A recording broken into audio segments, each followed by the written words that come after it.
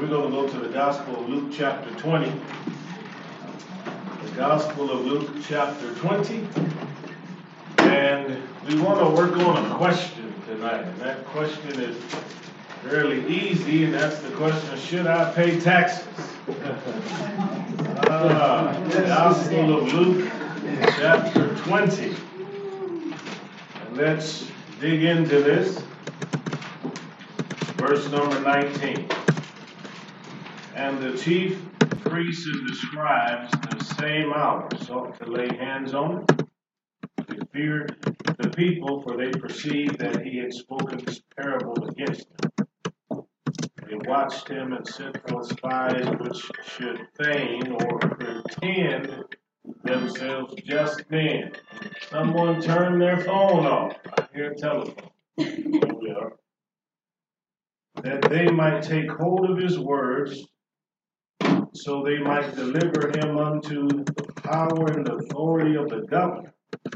And they asked him, saying, Master, we know that you sayest and teachest rightly, neither acceptest you the person of any, but teachest the way of God truly.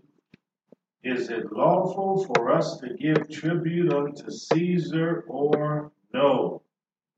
All right, let's have a word of prayer. Father, thank you for one more occasion. We can dig into the scriptures, speak to all of our hearts this evening. Give us insight, wisdom.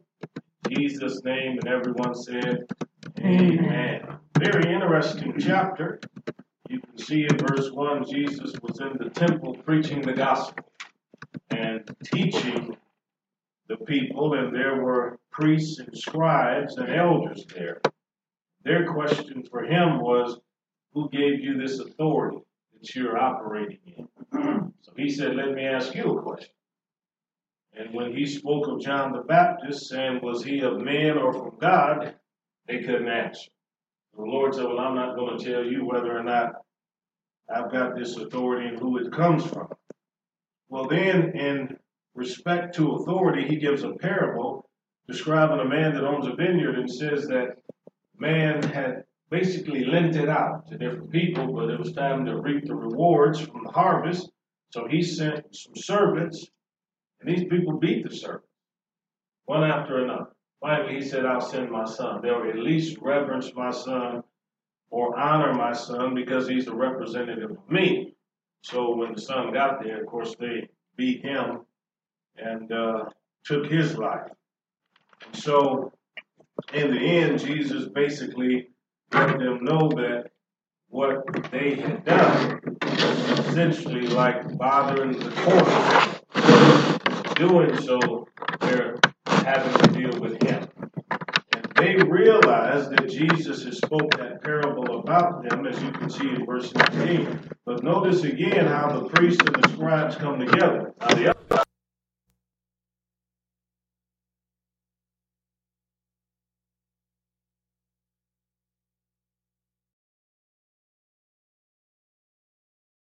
interesting that when you have people who ordinarily wouldn't get along, they'll get along if they have one common enemy. So the priests, their ministry was in the temple, typically Sadducees. The scribes were of the more conservative sort, believing in the scriptures, connected with the Pharisees. And then, as I mentioned, the Herodians, who are not mentioned in this particular text, but they wanted to kill him. And this is not the first time people wanted to put their hands on Jesus to hurt him. You can read it also in the Gospel of John, chapter 7, verse 30. But why did they want to hurt Jesus? Because of what he preached, how he lived, what he did. He did things they could not do. He certainly did things they weren't in favor of. And that makes people jealous. Now, you really have to be angry with someone to want to put your hands on them. You ever been that angry before? Maybe one or two of you have been that angry before you wanted to lay hands suddenly on someone. Maybe it was a family member, maybe one of your kids, maybe a neighbor made you mad or something like that. This is what happened here. But the problem was they couldn't do it because of the people. And you see that several times in the Gospels, where people wanted to hurt Jesus, but they knew the people loved him. The masses of people loved him. We forget that sometimes when we follow Jesus all the way to the cross, because the closer he got to Calvary, the crowd seemed to thin out a little bit. But all across the country, there were a lot of people who believed in Jesus and loved him. Just they weren't in Jerusalem when he was crucified.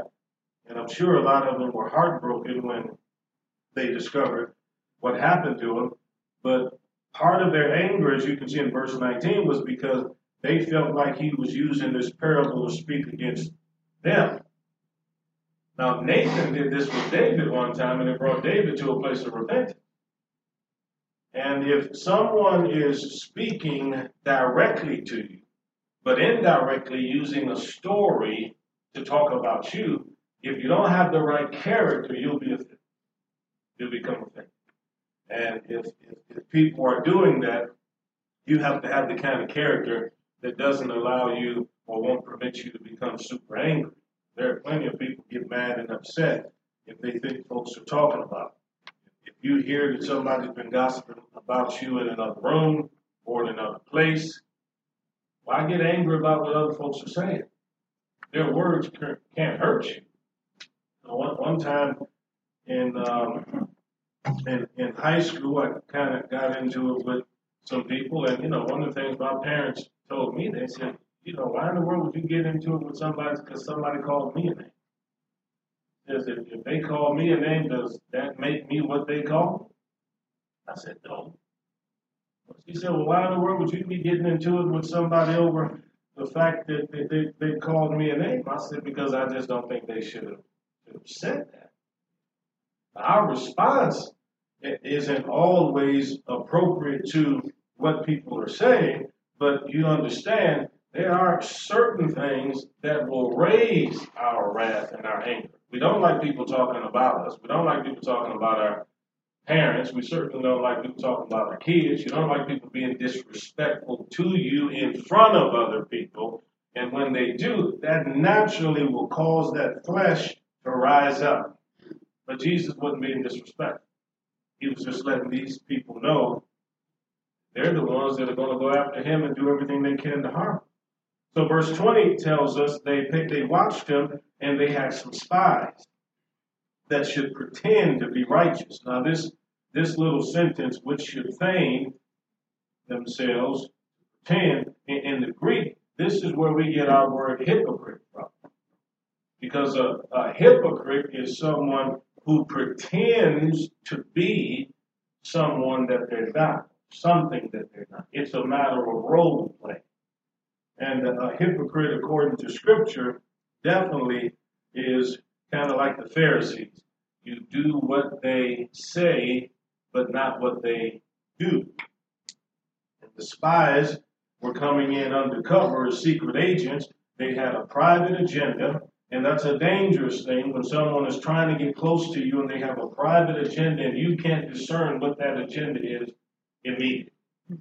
The person who is deceptive, the individual who has an ulterior motive that isn't good, it's hurtful when you realize that person has gotten this close to you and they've been looking for ways to stick a dagger in your side or to harm. This is what happened here with these spies. And the people that can hurt us the most typically are the ones that are closest to us. Those are the ones whose wounds hurt the most. However, a stranger is still a problem because she can still cause problems. You get somebody working for you in a company and they have access to all kinds of sensitive material, they can cause all kinds of problems. And you remember, under all these different administrations that we have, you remember in the preceding administration, they couldn't figure out why all these leaks and stuff were coming out. Where you had a whole lot of people that were still loyal to the opposition, and they couldn't wait to tell the reporters and other people what was going on. You understand? But even under this administration, you still had individuals who were loyal to the previous administration, and they can't wait to tell about different things that are going on. And so a spy is someone who's paying attention, who very often is being very secretive about what they see and what they hear. And the only way they're going to continue to exist in the middle of people that they're different from, they've got to act like they're one of them. Now, this is an interesting thing to me, because it says they pretended as if they were righteous people. I've been around folks who were not Christian, who then pretended to be Christian just because it was a good thing to do because you were around them. Yeah. And I've been around people who were not Democrats, but because they weren't strong enough to hold their own opinions and values publicly, they just kind of change colors and become kind of like that, and vice versa. I've seen that with other people too. Well, a just person is a righteous person, should be an honest and an honorable person, but we don't want to pretend to be that way. It should be natural.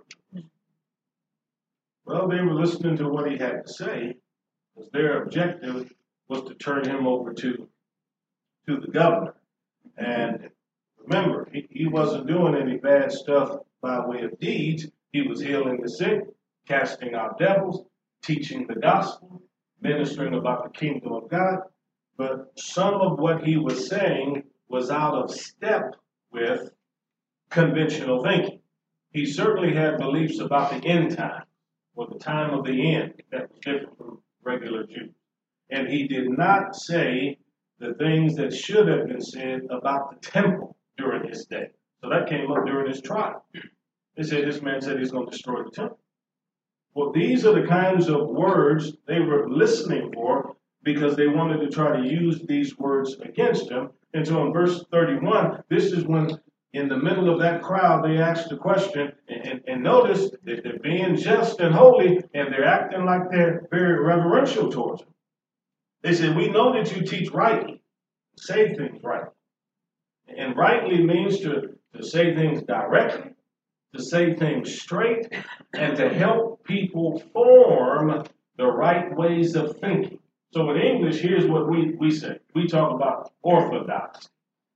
But in the Greek, the word here for rightly is orthos. So it's saying we know that you teach properly and you teach correctly, and you're not afraid of anybody's person, anybody's face. That's what he said. Because some people are intimidated by the countenance of certain people. That's what the Lord told Jeremiah. He said, don't be afraid of what people look like when you're prophesying. You open up your mouth and you say what I've told you to say. Now, I've told people on several occasions, it would be very interesting if while I'm teaching, if somebody would put a couple of cameras behind me that showed the congregations when I'm teaching. Because you'd be surprised at the kind of faces that I get sometimes, depending on what I'm teaching on. So sometimes I could be teaching on something, then there'll be somebody, you can see maybe they're real obstinate about what I'm saying. They don't like what I'm saying. You've been that angry. It's kind of like that. Then sometimes I'll get some people who just be just happy, smiling and grinning. It's kind of like, oh, go ahead, Pastor, give it to them. Don't give it to me, give it to them. Give it to them. And then of course you get the occasional one who their face is like this. Because they've had a long day and they're trying to stay awake and hear all of this is going on. And of course, in the middle of all that, sometimes you got people in the middle of conversations. But you cannot be intimidated by people's faces. If you've ever given a speech in front of a group of people, you had to, whether it was a motivational deal or whatever it was, from start to finish, you've got to complete the task no matter what people are looking like. You have to do it. There's no doubt about it at all. But we do want to be like Jesus and teach correctly.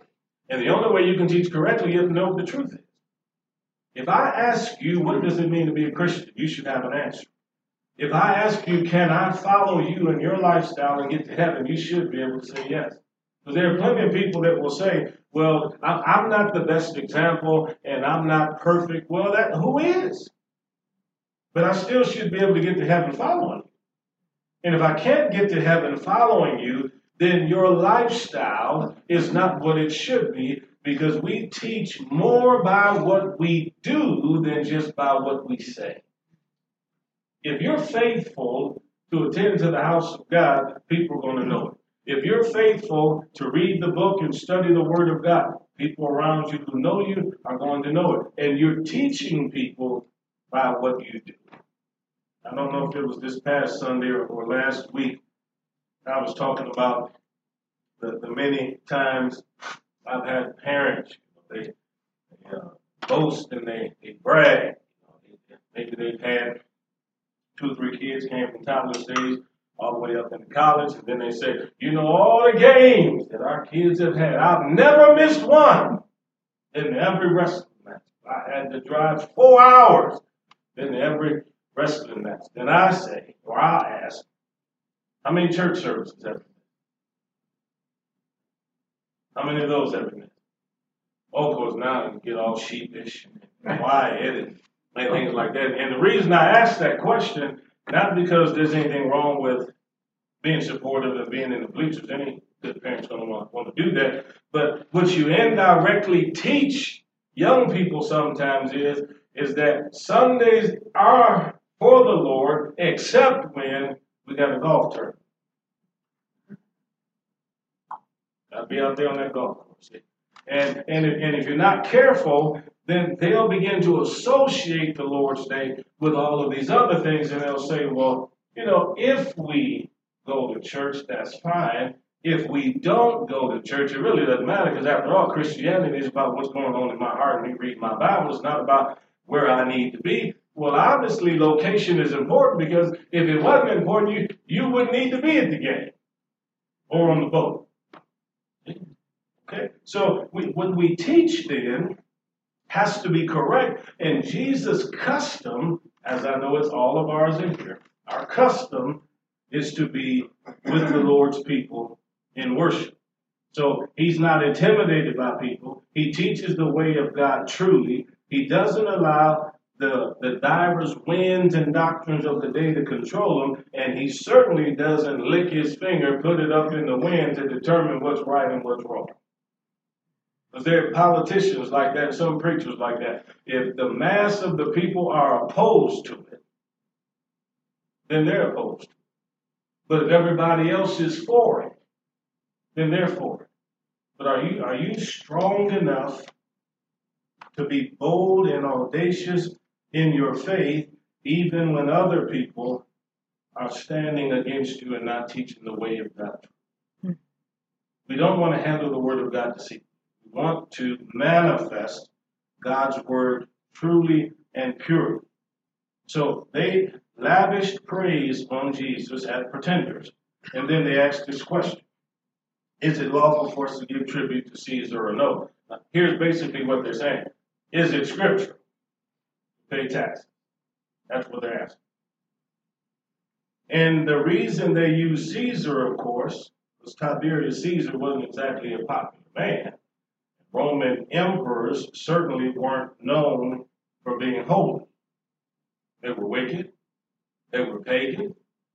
They would kill at will, kill randomly, kill with purpose. Didn't matter if somebody was accidentally taken out. They had as many women as they wanted, had homes all over the empire. In Jesus' time, let's not forget, the Roman Empire stretched from Britain going on over towards India. We're talking a big, big place. Lots of places moving on down into parts of Africa. So Caesar reigned over a very large area, and the way he was able to do that is he allowed the people in the different regions to worship their own gods, but he put his legions and soldiers in various regions to keep insurrections and rebellions from occurring, and when they did occur, he responded with brutality. We do not know of any other group of people in ancient history that practiced the kinds of capital punishment that the Romans. I mean, they were a genius at this. They knew how to provoke fear and cause people to want to walk in line. So they're asking this question to Jesus about whether or not this is scriptural to give to Caesar or not? And the reason this question is important, if he says we should give to Caesar, then they're going to say, well, these people in Israel aren't going to respect you. You're trying to give money to a pagan man like Caesar. Why in the world you want to give money to a man as unholy as that? And if he says no, then they can go to the Romans and say, we think we got a traitor here because he's trying to withhold money from the throne. So it's a very delicate question. It's one that none of us would want to have to deal with. Nevertheless, Jesus perceived their craftiness, and he said, why are you tempting me? The same kind of phrase or the same word that goes back to Luke chapter 4 when he's talking to the devil, and he said, you are not to tempt the Lord your God. That's what this is, temptation. See if Jesus will yield to their cunningness. Well, I like his answer. He said, show me a penny. That's not a lot of money, but it was a significant piece of change for poor people who didn't have it. And when Jesus said that, he didn't say to Judas, bring it to me out of the treasury. So I don't know who's the one that gave the penny and brought it forth, but I do know this. There are two things he's interested in. Number one, the image, and number two, the writing on it. Why the image? Because the image is the icon. The icon is the representation of the person who has the authority to have the money minted. And at this time, the Roman Empire allowed their coins to be minted in different territories. And once you put that stamp on there, then people knew who it was that was ruling and reigning at that time. It's not to say that there weren't coins from previous administrations that might have still been in circulation. But icon is a representation. You go to the Catholic Church and go into a Greek Orthodox church, they'll have icons on the wall. You say icons of what? Mary, Peter, Paul. One time when I was in France, I went to a big church. And it had this lovely facility. I couldn't wait to get in there just to see some of the artwork and everything. But up across the top, they had the 12 apostles and a whole lot of other disciples. And it was a big sculpture, and it was beautiful. I'm watching people as they're walking along this big, huge courtyard if they're going inside, because, the entrance to the place might have stretched from inside here to across the road. And as people are going in, you got people stopping and genuflecting because of those icons. When you have an image that you believe is significantly powerful, then you have to acknowledge it somehow or another. And with some of these Caesars, what you can't see from the text is that throughout the empire, there were people who would have to burn incense to the emperor. And later, after Jesus was crucified and then called away to glory, many Christians died because they refused to burn incense to Caesar, to the emperor. Okay, well, show me a penny and whose image and superscription has it. And so the writing on there basically said Pontifex Maximus, which is the greatest authority. That's usually what it had. Now, if you look at your dollar bill, you've got stuff on your dollar bill or your quarter that maybe you've never paid attention. Every time you look at the back of your dollar bill, you got that big eye, the Sonic thing. Yeah, and then you look at your quarters, of course, then you've got your images and pictures of your presidents and stuff. And of course, you come to church, you see George Washington all the time. He makes a lot of appearances in the church and in the offering basket. But then when you start looking for other characters, Ben Franklin, people like that, they kind of disappear sometimes. But here you have it. You've got these images. But for us in America, these pictures of the dead presidents are not for us to worship. We don't even revere them. But we do have to acknowledge that they would not be on the coin if they were not a person of significance. That's what this is. So the Lord asked the question, they answered, they said, Caesar's image and writing is on there. So he says, render therefore to Caesar the things which be Caesar, and unto God the things which be God. Should I pay taxes? Is your answer. You give to God what belongs to him. You give to Caesar what belongs to him. Now there are people in America today who will say, I don't acknowledge the government. I don't think the government has a right to tax me, and I refuse to pay taxes. I'm going to withhold it, do whatever I can. You'll probably be like so many of the Hollywood actors and end up in jail. And people will come visit you there. Because Romans tells us that the government is a representation of the people, and that the government doesn't bear the sword in vain. And so the government has the right to enforce the law. We're a democracy. This was a dictatorship.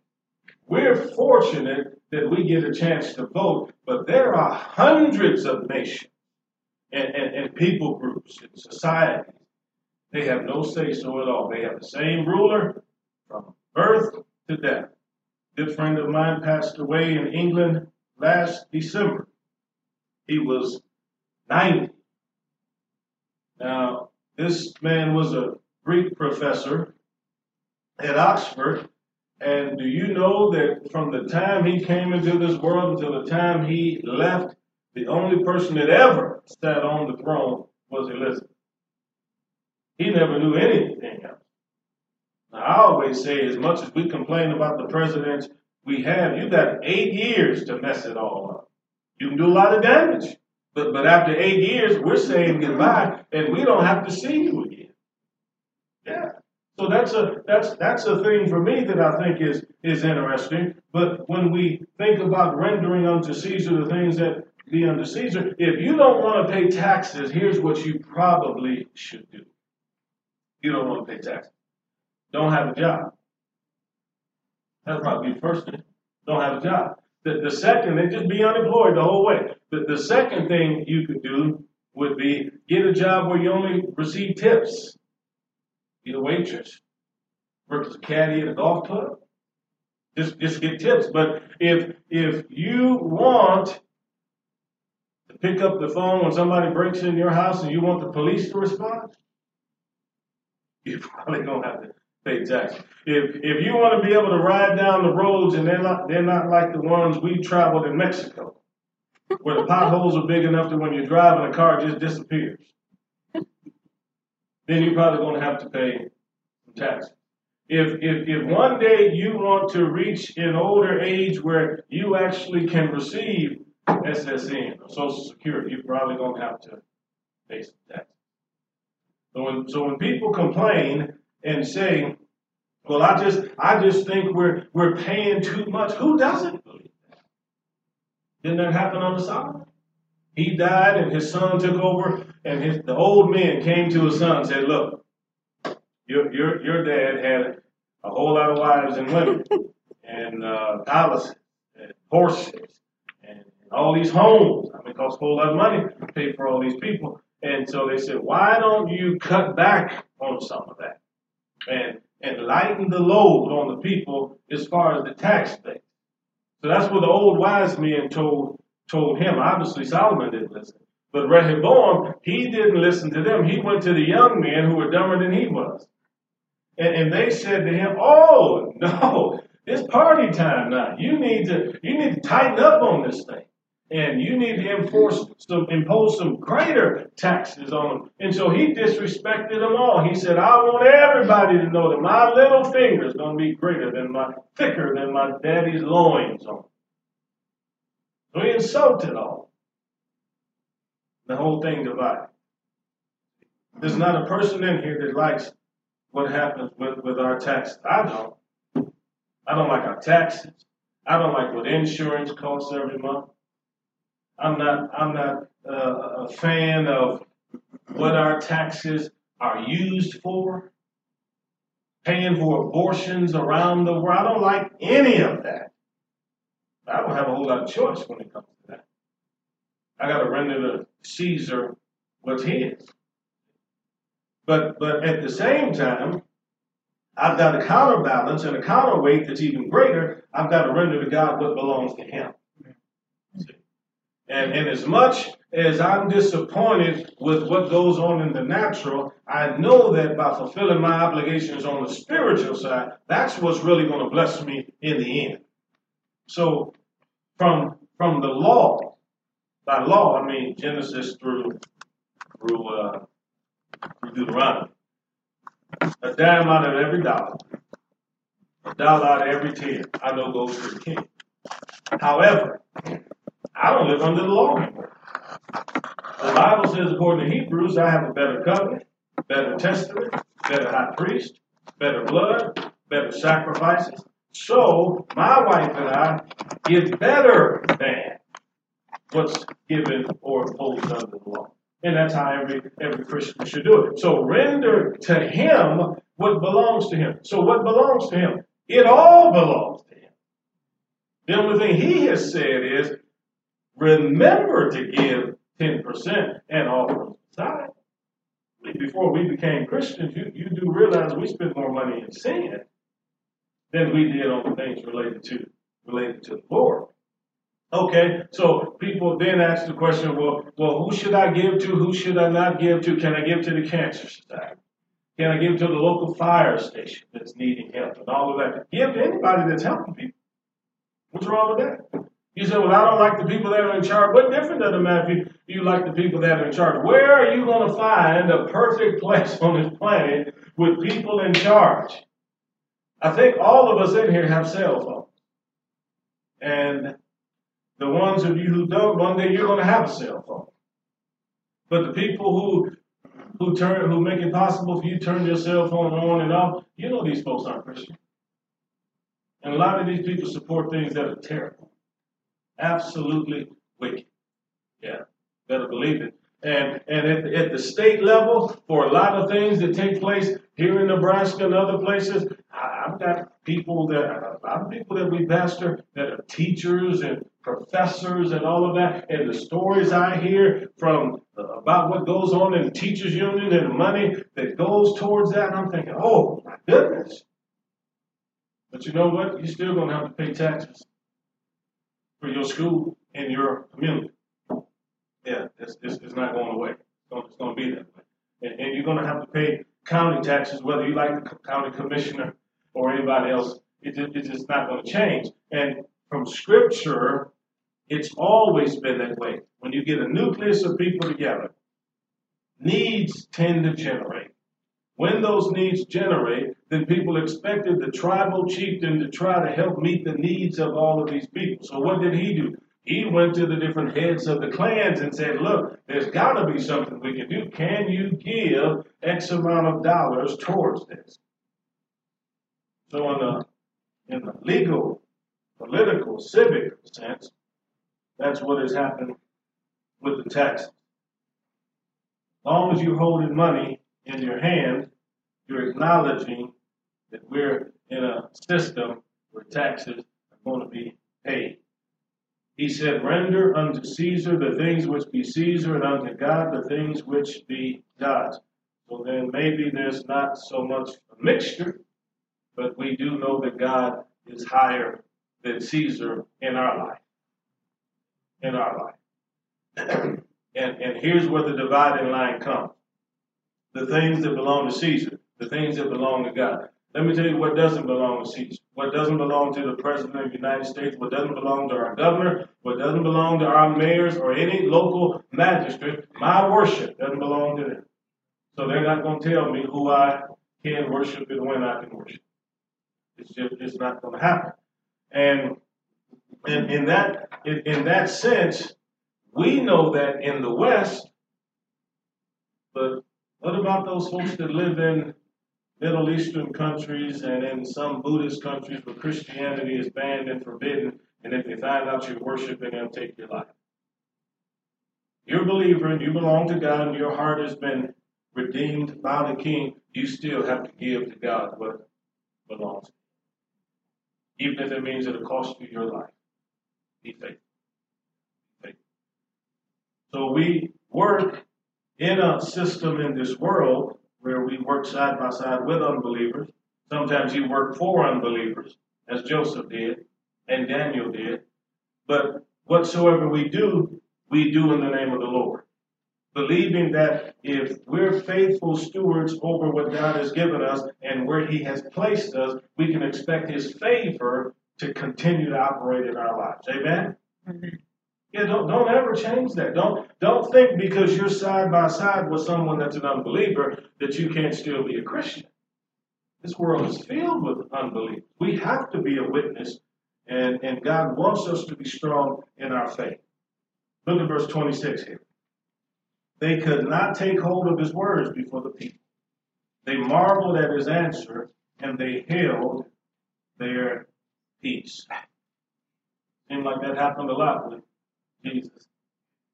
Yeah, what exactly do you say? I mean, his answer was clear. It was articulate. Give to God what belongs to him. Give to Caesar what belongs to him. And don't mix the two. When I come into church, now this is where some ministers and pastors might disagree with me, but when I come into a church, I'm not in a church to magnify any ethnicity. And I'm not trying to magnify anything other than the kingdom of God. I'm a Marine, patriotic. I'm not here trying to magnify American culture. I'm here trying to lift up the Lord Jesus Christ. Because at the foot of the cross, the ground is level, and it doesn't matter where you come from or where you've been. We just know when we stand before the Lord, He is no respecter of person. No respecter of person. You go back in our early history, and you'll find a whole lot more patriotic flavor in some of the services and the things that they were doing. But then, of course, at that time, we had pretty much all of them looked alike, and all of them just about came from the same 9 or 10 different countries. But in the kingdom of God, if I'm in Africa, or if I'm in Sweden, or if I'm down in Uruguay, or in Papua New Guinea, when I gather with a bunch of people, I'm not disrespectful of their country or their culture. I'm there to let them know that in the kingdom of God, Jesus is blending together one big culture. And when Jesus was crucified on the cross, the law was nailed to the cross with him. When he died and came up out of the grave, he didn't come up out of the grave as a Jewish man telling people to keep going to the Jewish people. He said, take this gospel into all the world. You can't preach the gospel of Judaism. Otherwise, there'd been no need for the cross. We preach the gospel of the kingdom of God, which Paul says is the mystery of the inclusion of the Gentiles. So how do you bring so many people together if we're going to try to turn them all into one people? One ethnicity? Well, let me just finish up this with you because, I don't know, is it just me? Is it a little warm? Just try to figure this out. It feels like a meatball. All right. So let's suppose we all went to a nearby cemetery. And you that have been born and raised in this region, so we'll take like the Kruger ladies here. So let's suppose we were over near Gilead and we went out to one of the 120 cemeteries there in the county.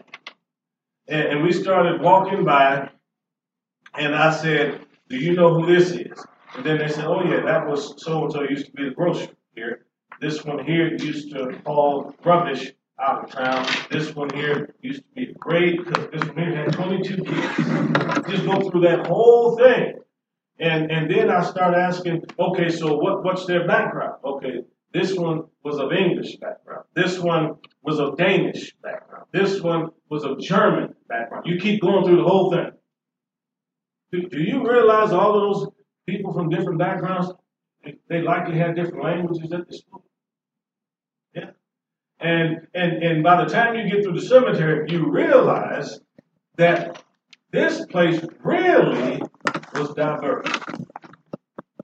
Even though a whole lot of people in America will tell you that it isn't diverse. It's very diverse. But how could so many people of diverse cultures come together and work and live and get along 140 years ago, 120 years ago, 80 years ago, 60 years ago. I can tell you exactly how they did it. It's right here. It's right here. The average town of 700 people or 1,000 people have greater moral standards today than some large cities had 50 years ago because of this book right here. We render to Caesar what Caesar, we render to the Lord what belongs to him. Amen? Amen. All right, let's pray. Father, thank you for an opportunity to look into your word. And I'm so grateful that the scriptures are true. Lord, help each of us to be diligent. Render to Caesar what belongs to him, but more importantly, give to you what belongs to you. Prosper us, guide us, keep us healthy, keep us all in our right mind. In Jesus' name we pray. And everyone said, amen, amen, amen, amen.